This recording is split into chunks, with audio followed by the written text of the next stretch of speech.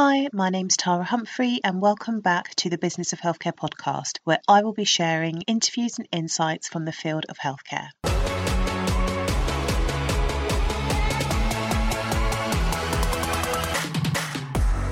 The Business of Healthcare podcast is brought to you by THC Primary Care, where we provide operations and project management to primary care networks. If you are a clinical director or a practice manager and your to-do list is growing by the minute and you could do with an extra pair of hands to support you to roll out your network-based contracts and projects, I would love to help you. We also provide consultancy and coaching advice to healthcare business owners and clinical leads looking to take the next step in their career or their business. Come and check us out at www.thcprimarycare.co.uk.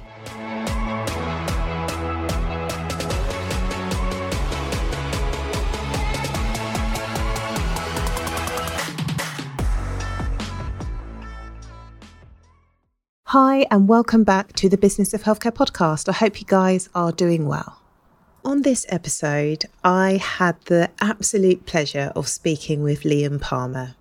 Liam is a registered care home manager. He's an author. He is a podcast host.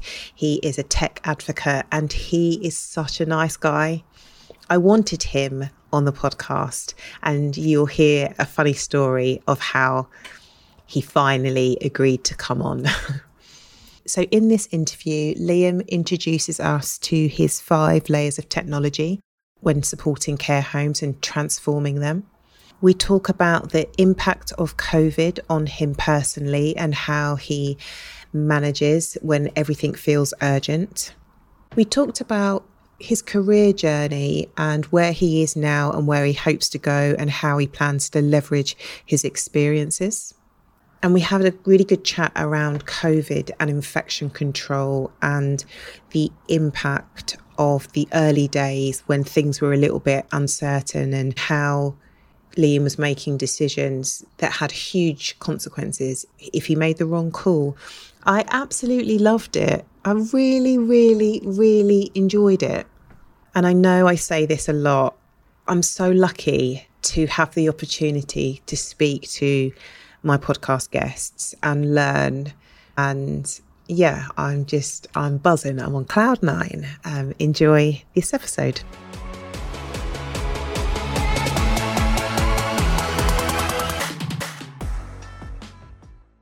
Hi, Liam. Thank you so much for joining me on the Business of Healthcare podcast. How are you doing? Really good, Tara. Lovely to join you on this podcast today. Yeah. So we have to start with the story around how you came to be on the podcast after my initial rejection. Oh, that is so mean. Why would you do that? So I reached out very bravely to a very experienced, well-known podcaster, somebody I've seen their stuff online, really respected, plucked up the courage and was like, Liam, would you kindly come on my podcast to share with our wonderful listeners your expertise? And he was like, no, he's like, I'm busy. And then it turns out, so you listened to Katrina Shake's podcast. That's true, yeah.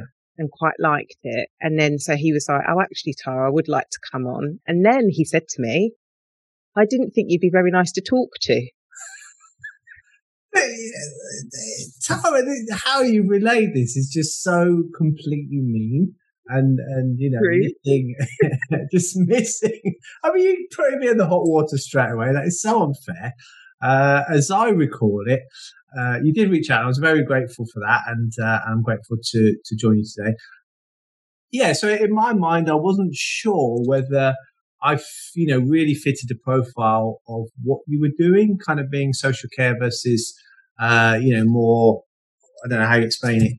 The sort of hospital PCT stuff. So I wasn't sure if there was a strong fit there. I do work to death, running a nursing home and writing and podcasting, et cetera, et cetera, et cetera. So I wasn't sure if it was an obvious fit. And where you said, what was it you just very mean said there? That assassinated me at the beginning of the intro, which is hilarious. But it was something, oh, that's right, that I wouldn't be nice that you wouldn't be nice to speak to. No. So what I didn't mean that at all. No, what I meant was I was slightly sort of not intimidated, but I wasn't sure we get on. I wasn't sure we get on. I thought I might be a little bit, casual and colloquial for you because you seem very impressive in lots of ways. So I thought, well, that might not work too well. So then we spoke, and then he was like, I mean, we all make sort of, loads of quick decisions, don't we, based on half information and stuff like that. So it was only based on reading your profile, and that was based on looking at the words you used, and we're just quite straight, structured. So it was about me not feeling that I might meet your standards. So it was the other way around. Sure, it's really good feedback, actually. I definitely take that on board because I wouldn't want people to, I think I'm casual and informal. If that's not the image I am portraying, I will look at that. All feedback is welcome, but it did make me laugh, and we had a really good chat initially, and here we are. So could you share with our listeners a little bit about who you are and what you do? Yeah, thanks so much. And just to wrap that up, so when I did hear, as I said to you, didn't I, just to redeem myself slightly, when I did hear you interview Katrina, I gave you all that glowing feedback. You did. She's very nice. How especially good you were and how you drew out Dr. Katrina, etc., etc. So I really saw you. So hearing you, I got you. So you were excellent. So thank you for giving me another chance. Of course. Thank you. Lovely. Yeah. So thanks so much. So I've been in healthcare for about 9 years. Prior to that, I was an operations manager, project manager in distribution. And so kind of came across with quite a good understanding about customer service, about how different processes fit together to deliver an outcome. So when I first came across, started in a private hospital, and I found it very transferable with industry, having studied management and various bits. So good standards in industry. Did sort of transition across to healthcare, and then I moved across to managed care homes for some of the large groups, and ended up doing a mixture of interim roles, regional roles for profit and non-profit retirement villages, and it's been good. It's been good. It's been eye-opening, and right from the beginning, when I understood what the families wanted, and when I looked at how the some of the operations in care homes are sort of a couple of decades behind the best in industry. And so that gave me motivation to eventually start writing a little bit about, how we could sort of improve care homes a little bit. And so here we are. And what are you currently working on? So I'm running a 69-bed home in the West Midlands, a well-established home, and I'm working on bringing that up to best in class. So best in class is about, a fantastic environment. It's about 5 layers of technology. It's about great management structures, great HR. It's about a sort of coaching style, high levels of quality. It's the whole, everything, all the best practice that I've picked up and people that I know that can help me, and basically throwing it at this service in the West Midlands. So that's my job. And I also write. I've done sort of 2 or 3 books on that. Have a podcast on care quality, and in between that, have some sort of entrepreneurial interests around social care. So obviously have no life whatsoever, but whatever, it works for me. So you mentioned the 5 layers of technology. What are those 5 layers? I was in a former life, I was a project manager for 10 years, overseeing a programmer, and very interested in how you can use information to kind of connect the dots, connect silos, connect processes, connect departments, all those things. So I had a sort of an interest, I suppose, and an understanding of how technology can speed everything up. Obviously, it's got to be the right technology. So yeah, I mean, I'm defining how. There's lots of great technology out there in social care now, and it's not as well known as it might be, which is pet interest. So I'm defining what those steps are. So what we've done is we've put in a layer of tech around the finance. finance for residents, payroll, managing that well, because obviously that's your financial platform for the business, for the service. Managing that well makes complete sense. It's the first thing that should be looked after, because that's about viability and all those important things. Second part was a nurse call system. We had one, but it was old, so we invested significantly to get a best-in-class one, which interacts with other pieces of software, which we'll come back to. So that's the second piece.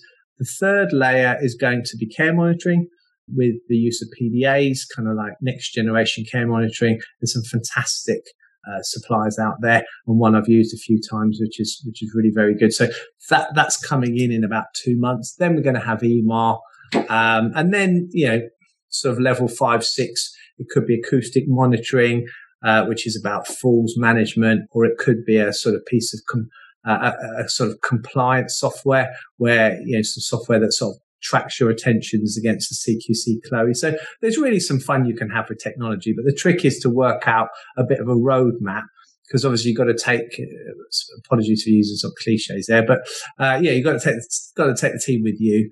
And often they're not particularly used to technology and leveraging technology. So it's kind of like putting in 1 or 2 pieces at a time, bedding that in, getting people to understand it, embrace it, become our new customer practice, and then adding a new layer, and then another layer, and another layer. So that's what I'm doing.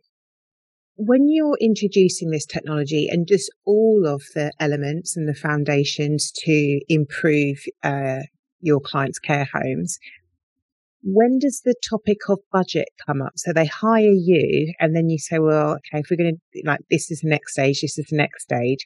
My probably naivety makes me feel like care homes don't have lots of funds to invest in these areas. But you're working with some big names? I'd probably reframe that slightly. I don't even reframe it. It's just really to give a slightly broader context there, right? So, I mean, you're right. Yeah, for different reasons. So first of all, most of the key or a lot of the key technologies are a sort of pay a regular monthly fee. Okay. It's not a sort of 50 grand or 100 okay, or gotcha. Spend 200 grand. It's not like that. Okay. And if you imagine that, a full-time carer, is approximately 1,300 to 1,700 a month, depending on what hours they do, something like that. So if you've got a big home and it costs 800 a month, well, actually it's less than one full-time carer.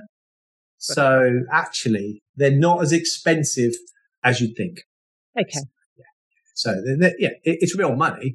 But then, I mean, with your, business hat on, it's all about, what will that mean to the service? So from you've got several levels, haven't you? You've got sort of running the service in a way that's compliant with the CQC and with high quality standards. So that means you maintain your good rating or beyond.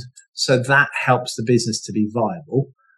So that's about compliance. But then also, if you run the service better because you're not running around with bits of paper, which is very common in care homes, then arguably, the management, the admin, your senior carers, your nurses, whatever, can focus more on the residents, on the lived experience, on all the good stuff. So actually, the argument is that if it's the right technology, if it's implemented intelligently, it will improve your service and ultimately kind of improve the financial position of the service, indirectly, because it becomes a whole lot easier to run the service, basically.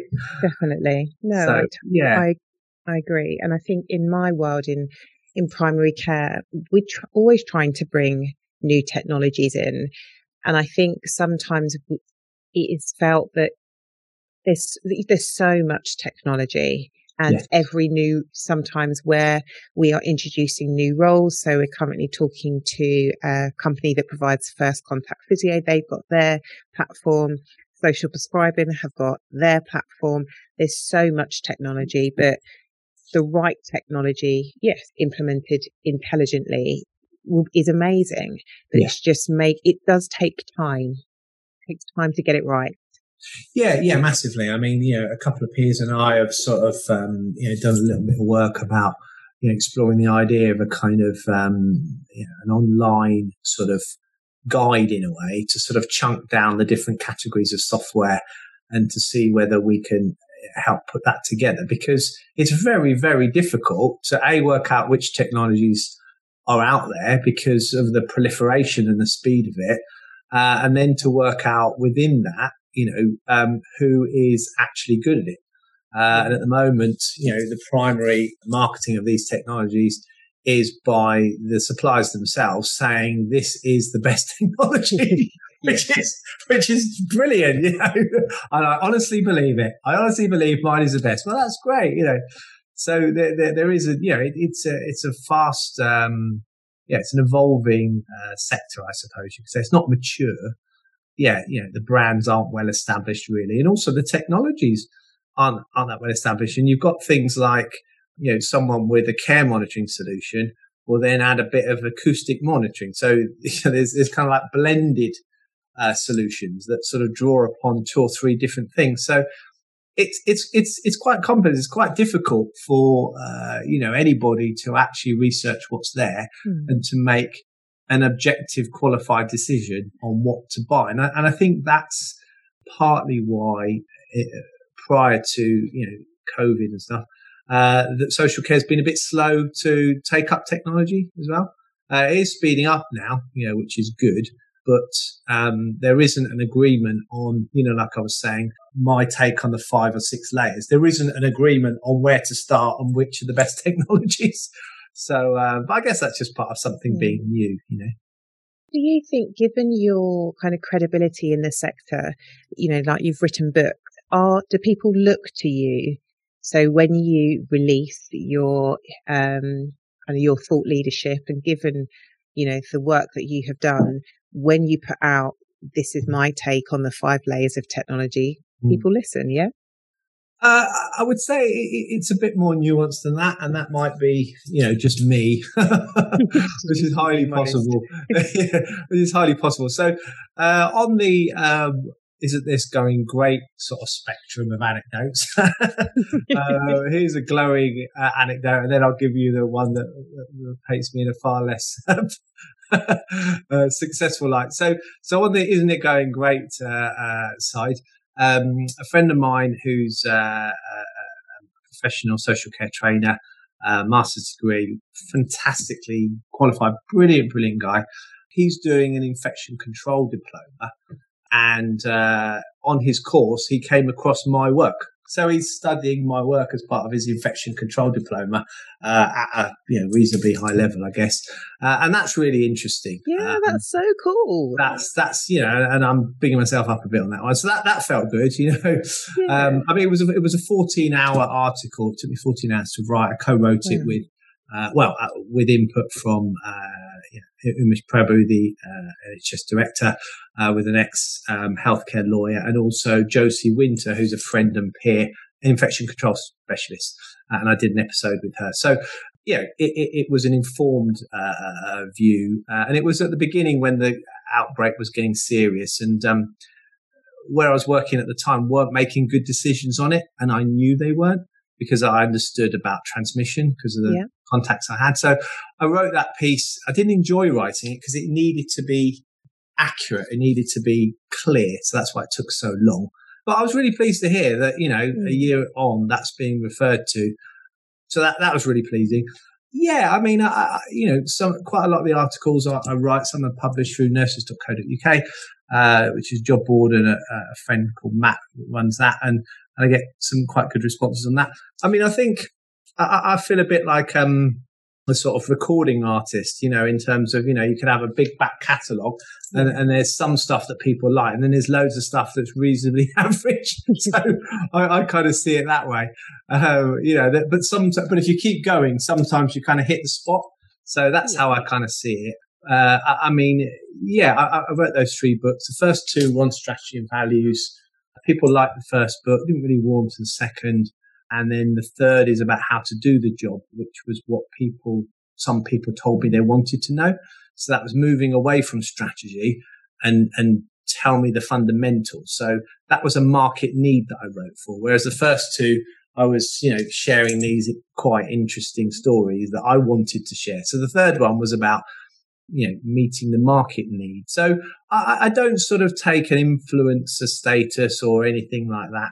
I don't really do that. I try to create content that will stand the test of time. So I don't put out regular, and I told you I'm a little bit of a Luddite with social media, self-confessed Luddite. Not because I'm, not happy with social media, but some articles I've written, I spend a year on one article because I'm trying to tease out what I think the truth is. I'm trying to, take those complexities and make them clear. So some articles have taken me a year and it's only 600 words. So I've accepted that's me. So I try to, when I put stuff out, I try to make sure it's good. It's well thought through. It's worthy of the viewer or listener's attention. And that's my way versus regular tweets. And this is what I'm doing, or this is who I am, or this is my cat, or this is my dinner for today, or here's my witty quip or something. Nothing wrong with that. Lots of people do really well. Yeah. And, and it's nice. It's not being isolated. It's meeting people. That works for loads of people, and I'm very supportive of that. It's just not my way. So I've just kind of accepted, well, this is my way. So when I do release something, often people will look at it because they know a lot of thought's gone into it. So that seems to work for me. But yeah, I don't take that influencer status because, I try to give some good material where I can. Would you say your career is very well thought out? So given that you've got your books, you've got the podcast, you've got your own business, are you quite strategic in what you do? Yes, I am. But the outworking of it is, like the earlier answer, a bit nuanced. So possibly a bit like you. I'm very driven. I've always been very driven. It's an internal sense of drive, about purpose, meaning, contribution, and that sort of thing. About doing my best, doing my bit, sort of thing. I tend to. Saying I'm a bit intuitive sounds pretentious. I just can't think of a different word. So forgive me. But I tend to have a sense about moving in a particular direction. So that's what I tend to have. And then I tend to go that way. After a while, when I look back, there's a kind of sense to it, but the sense is not there at the beginning. What direction are you currently moving in now? So I think it's leveraging some of the experiences I've had with people I've met with the podcast, some of the experiences of running residential services, looking at what the gaps are. So two sort of entrepreneurial interests are creating some qualifications to fill the gaps for registered managers. That's an interest I've had for a couple of years. I've done some work on to develop. And the other one is to help care providers find out about the great tech that's out there, because that's another way of helping them to create better quality. And quality is what I'm, really, really interesting, because that's, it's better outcomes for the people that use care services. So that means something to me personally. So those, those I seem to be converging towards those two, and the sort of podcasting and writing seems to be kind of blending into one, sort of taking me towards that sort of destination, because it's useful being a registered manager, looking at software or looking at qualifications, because you're from within the sector, you get it. So although it's causing me to sort of overwork, I bring a useful perspective to these projects, not a genius perspective and not a particularly clever perspective, but a useful one. Would you ever, or do you see a time when you're not a registered manager, but being a PCN manager, being a primary care network manager, at the moment, I have got like a 3-year vision, but at the moment is very important to me, because there's nothing wrong with advising people and not doing it. But it is important at the moment for me to do it, for me to really understand what it's like on the ground and not give theoretical answers. But there will come a time when I won't do that. But I think at them, I wrestle with, do I need the status? Do I need the title of being the person that actually does it? Or can I just advise?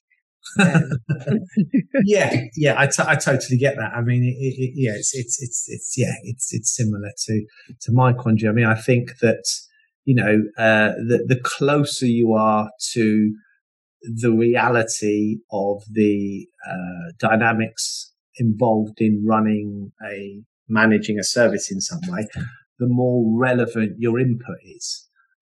So that's the bit that we don't want to change, because otherwise, the brain is such that, what we learned 4 years ago, unless we've updated it, we assume things are the same, and therefore we would assume that our insights are valid, but they're valid based on information from 4 years ago.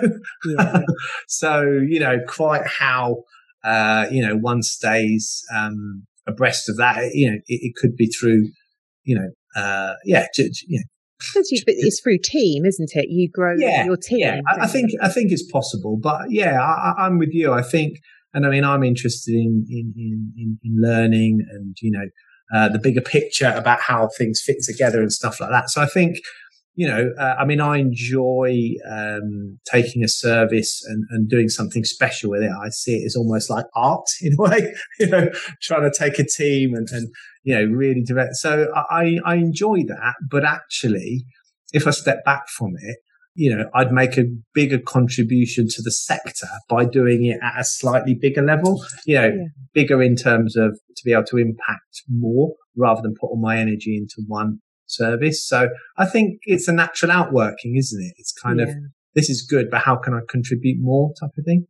Because it's like all in good time, like when there'll be a client or something will happen where you think, this is going to be my last. And then we'll move on to the next. Completely. And I mean, and I think to answer your question directly, I mean, I've done a regional role before and sort of running multiple services is something that beckons within my current role. But I think, being a registered manager is good. But, it is you are effectively on call 365 days. So, I'll even think about, I'm not a big drinker, I never have been, but, I would think about having more than one drink on any one day, just in case the phone rings, and I've got to go in. And there's all this, the brain never really switches off, because at any one point, you've got to get involved. I mean, I have various WhatsApp groups with my sort of layers of managers and heads of departments and stuff like that. So I see an input into those 7 days, because that's part of, good communication for me. So I don't want to do that all the time, because I'm happy to put all my energy into the service and what I'm doing, because it's just me, it's not a big sort of lot of people at home. There's no kids to look after, et cetera, et cetera. So I'm good with that. But I'd like to, at some point, have a bit more space for non-work.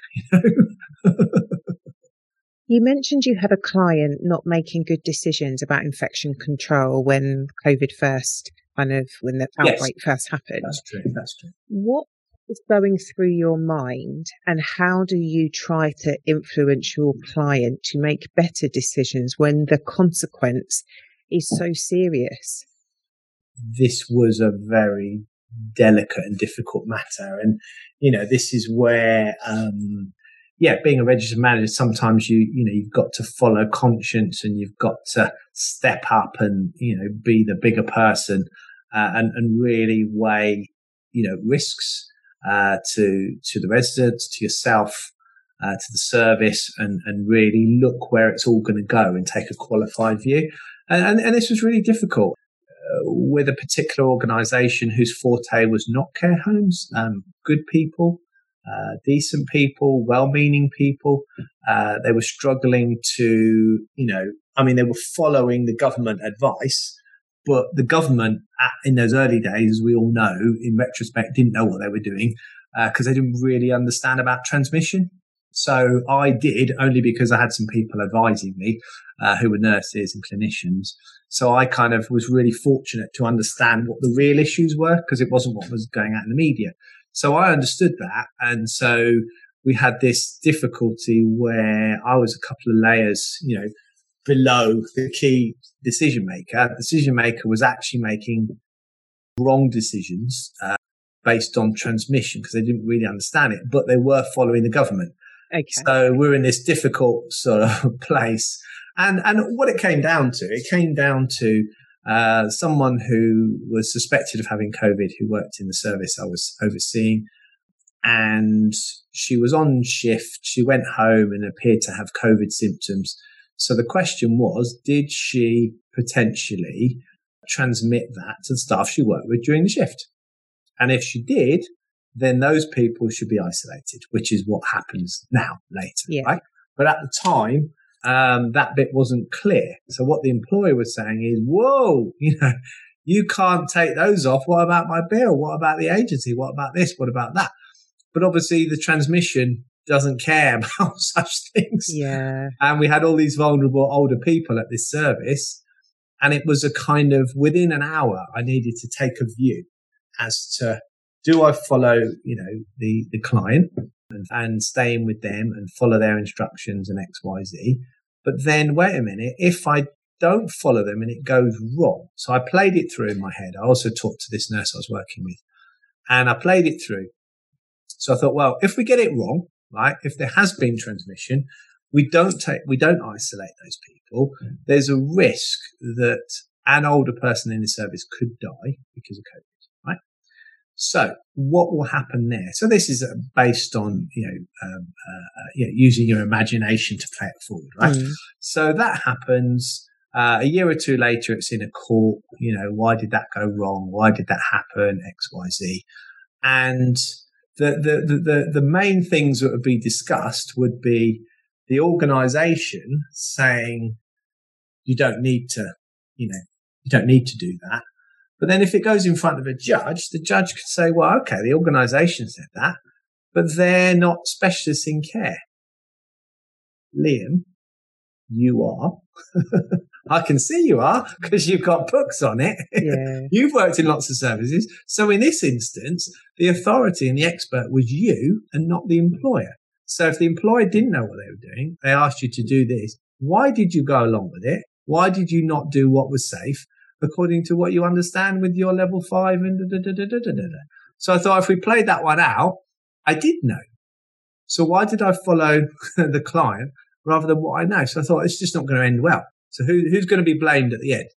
The employer could say, well, we didn't say that. Or actually, we're not the experts. So I just thought in the end, I might get blamed for it, basically. And I could have the death of a person on my hands and a court case in 2 years' time to explain what happened in that hour, which way you're going to go. So I thought, do you know what? I'm going to do the right thing according to good clinical practice, because the nurses were 100% clear that what you do is you lock it down and anyone who was in contact with them, you bring out of the picture. That is an established and understood protocol.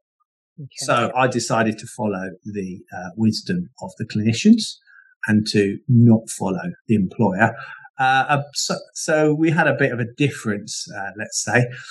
Some months later, obviously the government agreed to pay for people going off. And then they sort of said, oh, we didn't mind. But at the time, they really did mind because it was like I had sent people home without authorization.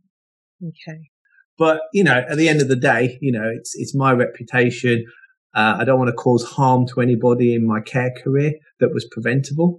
And so that was the decision I took. But it's a tough one, yeah. And that's why I wrote that article, because it was really hard to work out what was right and wrong with this COVID.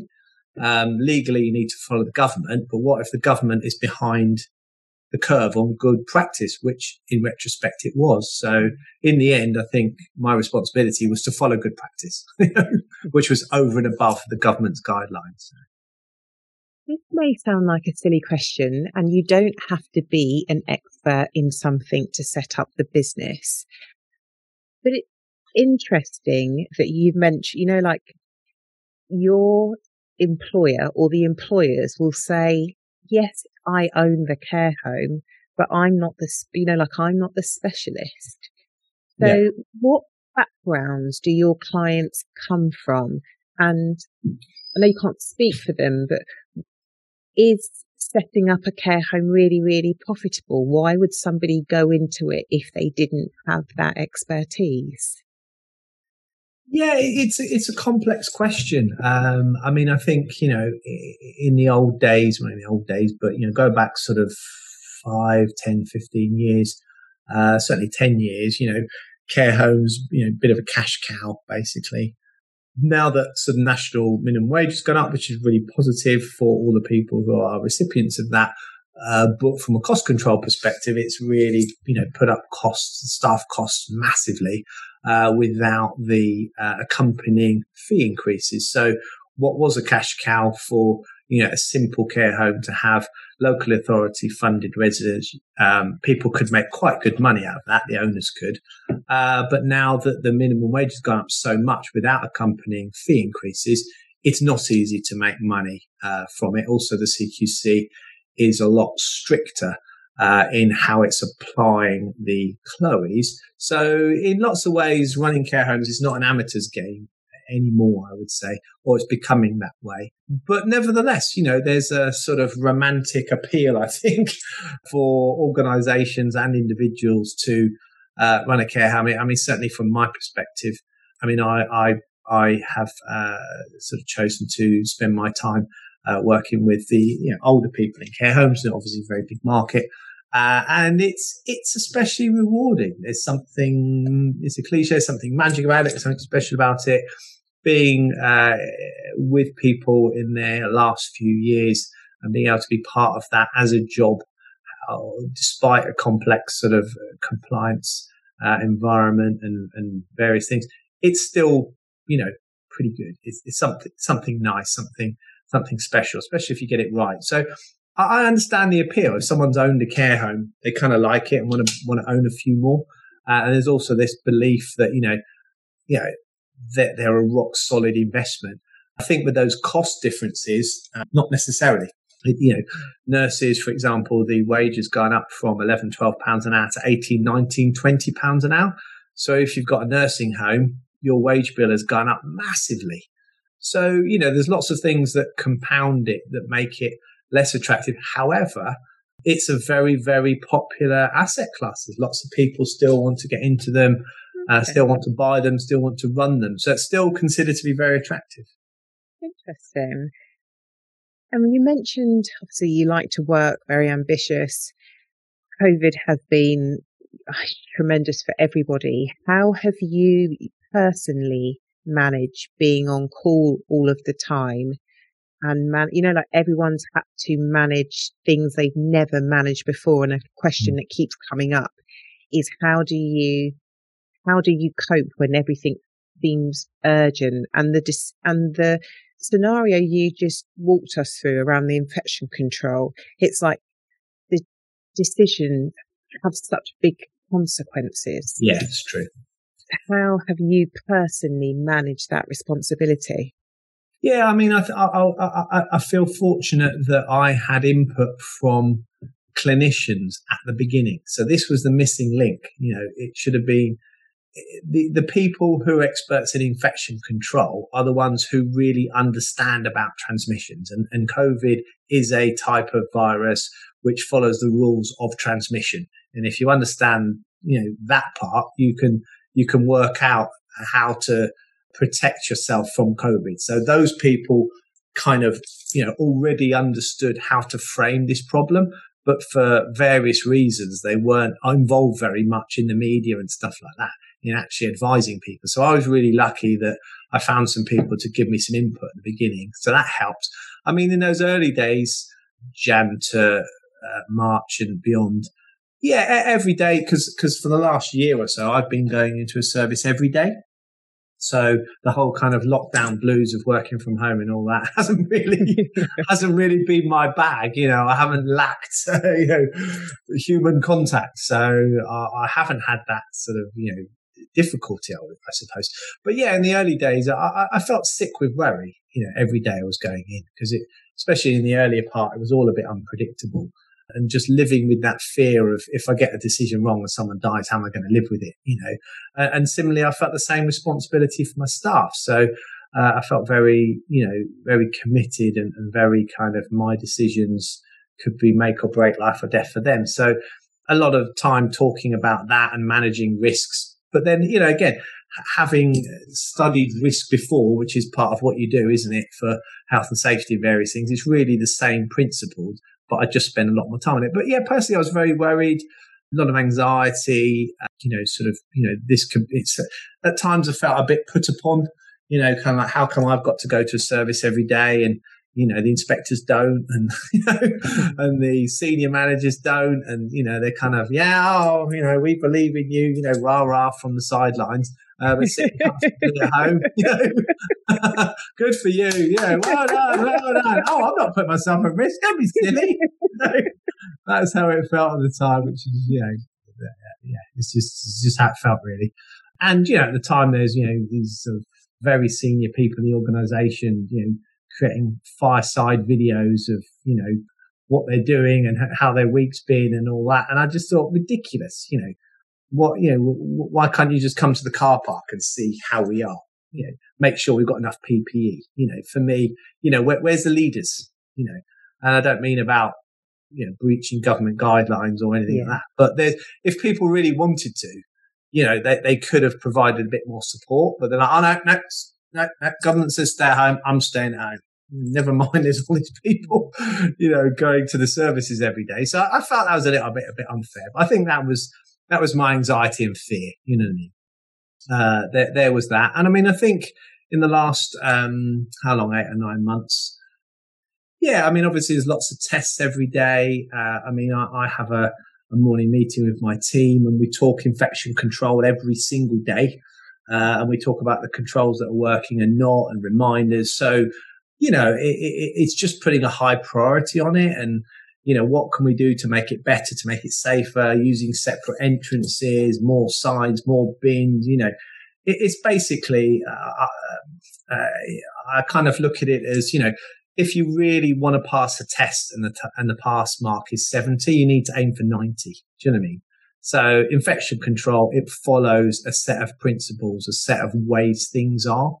So basically, once you learn what those are, the trick is how can you ramp up the levels of safety in your service? So I've put my focus on that, because otherwise I'd be, gripped with fear. You know what I mean? So, so that's my way of coping with the fear and anxiety, is to be a doer, be pragmatic, and every day see what I can do to reduce the risk. Do you get approached by lots of general managers who want to forge a similar career to you? So do people say to you, Liam, how have you done it? How do you win business? How have you written these books? How did you get published in, X, Y, and Z journals? I haven't actually. I mean, I think possibly because I've sort of come a different way, because I've not spent my whole career in social care. So I've just kind of rocked up and appeared somewhere. Like, who the hell are you? I think, I remember telling you a bit of this story before we talked 1 or 2 times in the prep for the interview. And, when I wrote the first 1 or 2 books, which were stories, weaving in about person-centered, empathy, effective leadership, listening, all the kind of, good stuff of management, I think, and applying it to social care and some of the obvious challenges and limitations within social care. And I kind of naively thought, well, these are the gaps. These are some of the problems. These are some of the things social care doesn't do particularly well.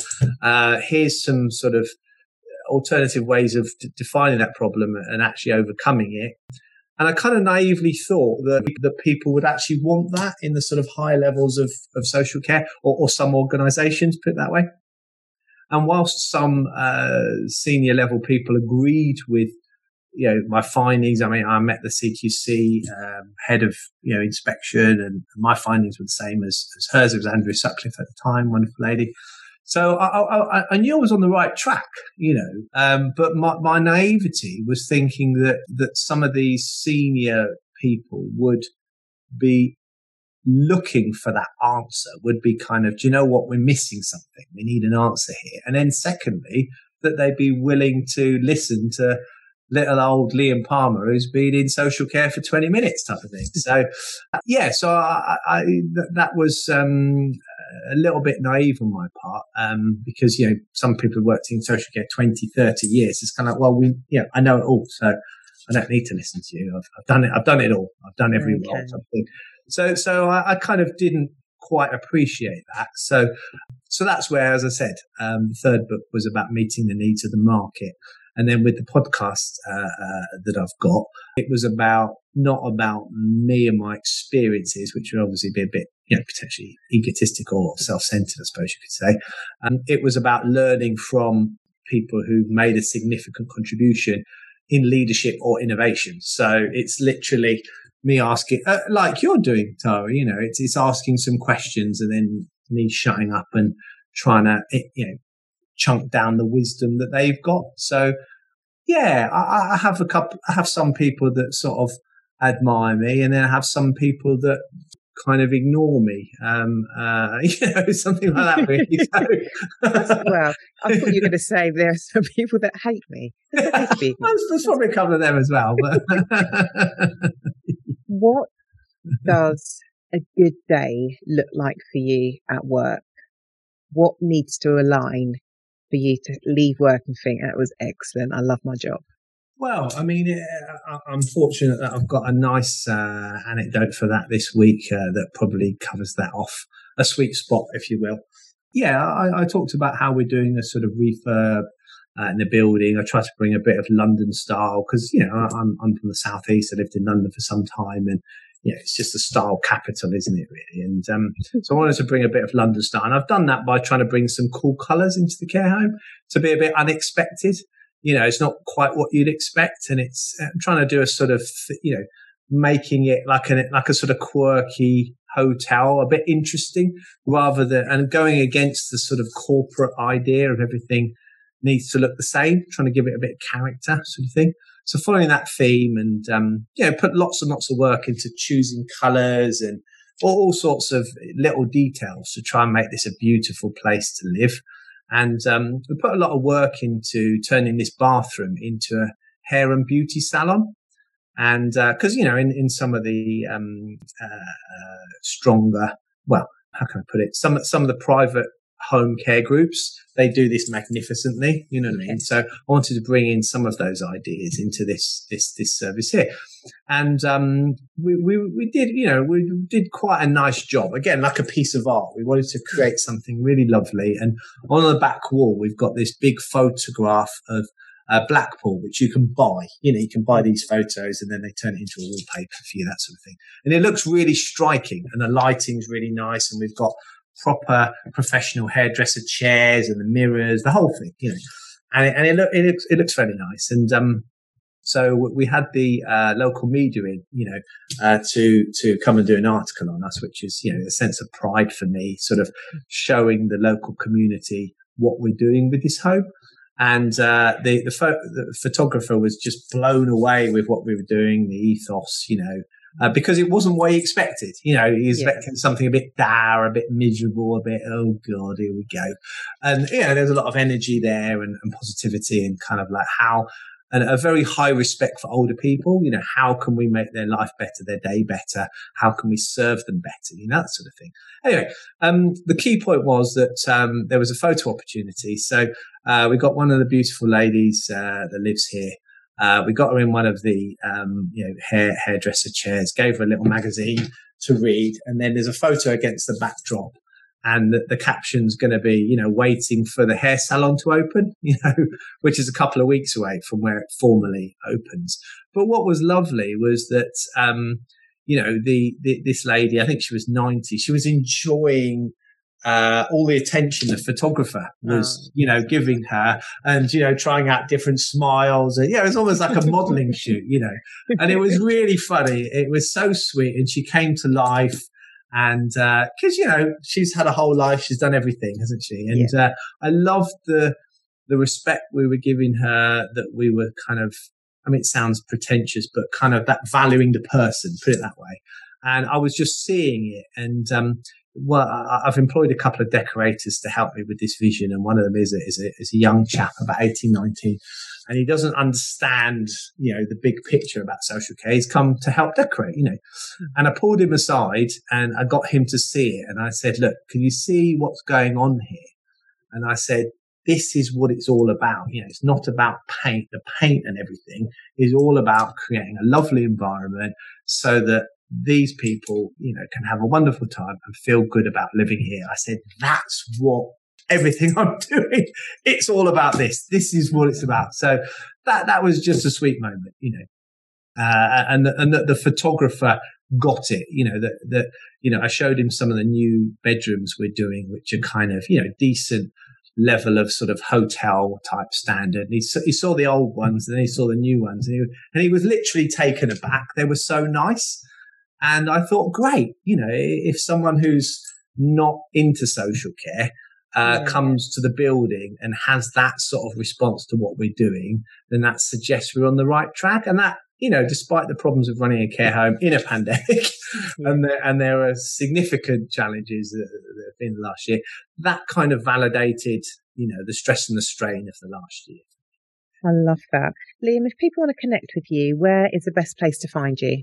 Probably LinkedIn. Yeah. I mean, we talked about that briefly, in as much as I sort of say, things I like and things that I don't like, because I'm doing a full-time job. So, I haven't got time to speak to everyone about their new idea or new project. But if it's something relevant that I'm working on, then I'm happy to find a bit of time.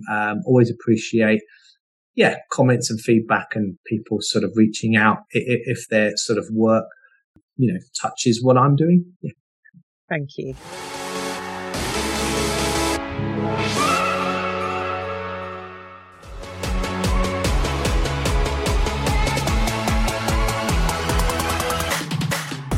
Thank you so much for joining us. If you like what you hear, I would absolutely love it if you left us an iTunes rating and 5-star review. I know many of you give us a shout out on social media, which is lovely to see you guys listening to the podcast. So please come and find us on Twitter at THC Primary Care, on Instagram at THC Primary Care, and on LinkedIn, just look for Tara Humphrey. And if you're not subscribed to our newsletter, please do. It's really, really funny. You get to hear more insights, more confessions, some tips and tools, and a roundup of our activity over the week. So click on Join the Newsletter in the show notes, and I will see you in the next episode.